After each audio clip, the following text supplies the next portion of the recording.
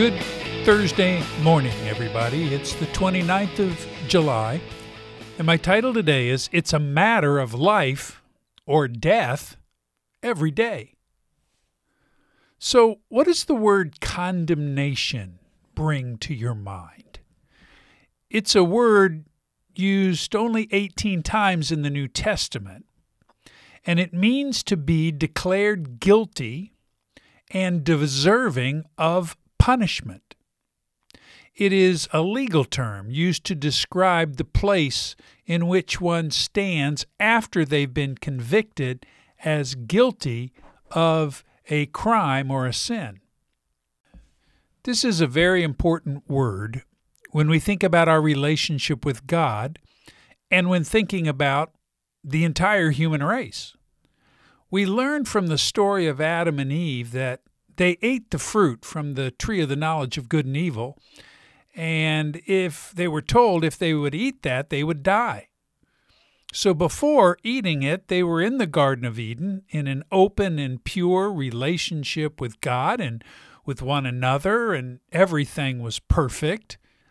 But then they ate the forbidden fruit.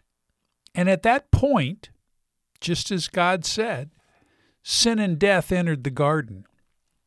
They covered themselves with fig leaves because they were ashamed of their nakedness.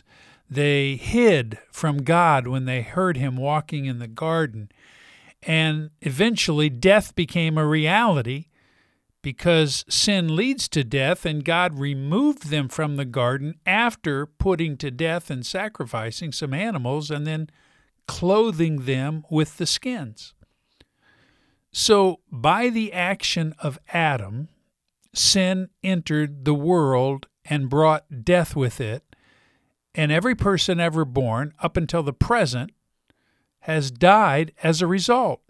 Well, except Enoch and Elijah, but that's a story for another day. However, my point is, we learn from Romans 5:16 and 18, that because of the fall, every person ever born is born in a state of condemnation, while every person born again is declared righteous through faith in Christ. To be born in Adam results in a universal condemnation on everyone in the human race. But to be born again in Christ is to receive the forgiveness of all our sins because of the righteous action of Christ dying on the cross and taking the punishment for our sins upon himself. And we are then given the free gift of eternal life because of his righteousness. Now, if you stuck with me and followed through all of that, congratulations. It's a very complicated yet theologically accurate understanding of what we find in Romans 5, where the word condemnation is used twice. And then the first verse of Romans 8, it really is one we all need to memorize and remind ourselves every day. In light of the condemnation all of us are born with because we were in Adam, it's critical for us to know what Romans 8:1 teaches us. Therefore, quote, therefore there is now no condemnation at all for those who are in Christ Jesus. So let's get practical. All of us, after having been born again in God's family, have had the condemnation of all our sins taken off of us or removed.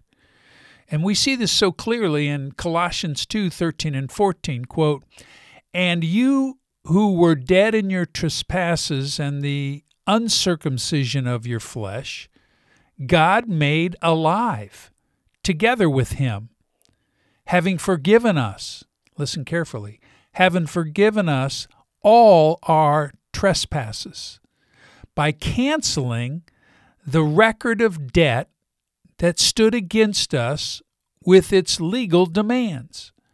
This he set aside, nailing it to the cross. The reason there's no condemnation for those who are in Christ is because God has forgiven us all our trespasses, canceling our record of debt and nailing it to the cross. This is so important for us to believe by faith because it is stated so clearly in the Bible. Imagine with me for a moment that there has always been a list of all the sins that you've ever done or are doing or will ever do, and it's kept on record and filed away under your name. I don't know about you, but my file would be at least 2 to 3 feet thick.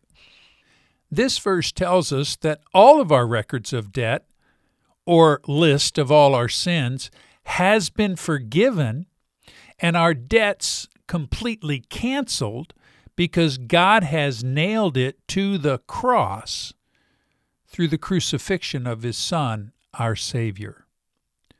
So for all of us, life today is a life or death decision. We need to make that life or death decision every day. If we choose to do what God has commanded us to do, we can experience His life in us, even though we've become addicted to pornography and sex. We need to offer our bodies to Him as a living sacrifice daily, as we're commanded to do in Romans 12:1. We need to ask the Spirit to fill us and influence us as we make our decisions every day, as we're commanded to do in Ephesians 5:18 and Galatians 5:16.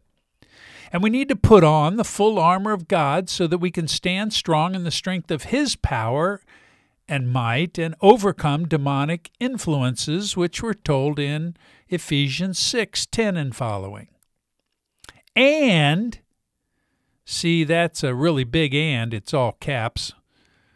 We need to be living our Christian life out together in a community where we can tell the truth, receive help, and give help to one another.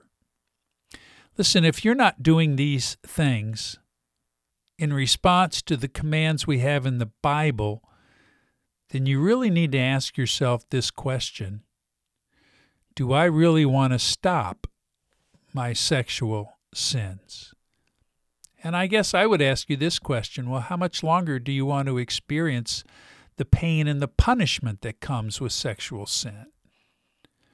If the answer is yes, I really do want to stop my sexual sin, then you will do these biblical things that we have been commanded to do in the Bible. If we're not doing these things, then do not expect your sexual brokenness to just go away. It will only take you deeper into sexual sin, and you will lose the things in your life that you value the most. Listen, my friends, it's been 15 years and 10 months since my secret life of sexual sins was discovered. I told the truth to my wife and my family, and I deeply wounded all of them because of my 8+ years of sexual sins. But by the grace of God, and quite frankly, my own dogged determination to put to death the deeds of my flesh, my marriage is strong, and my children have forgiven me. It's not what I deserve, but it is part of the grace of God, and I am thankful every day that there is no condemnation for those who are in Christ Jesus. So every day, we all have this decision to make.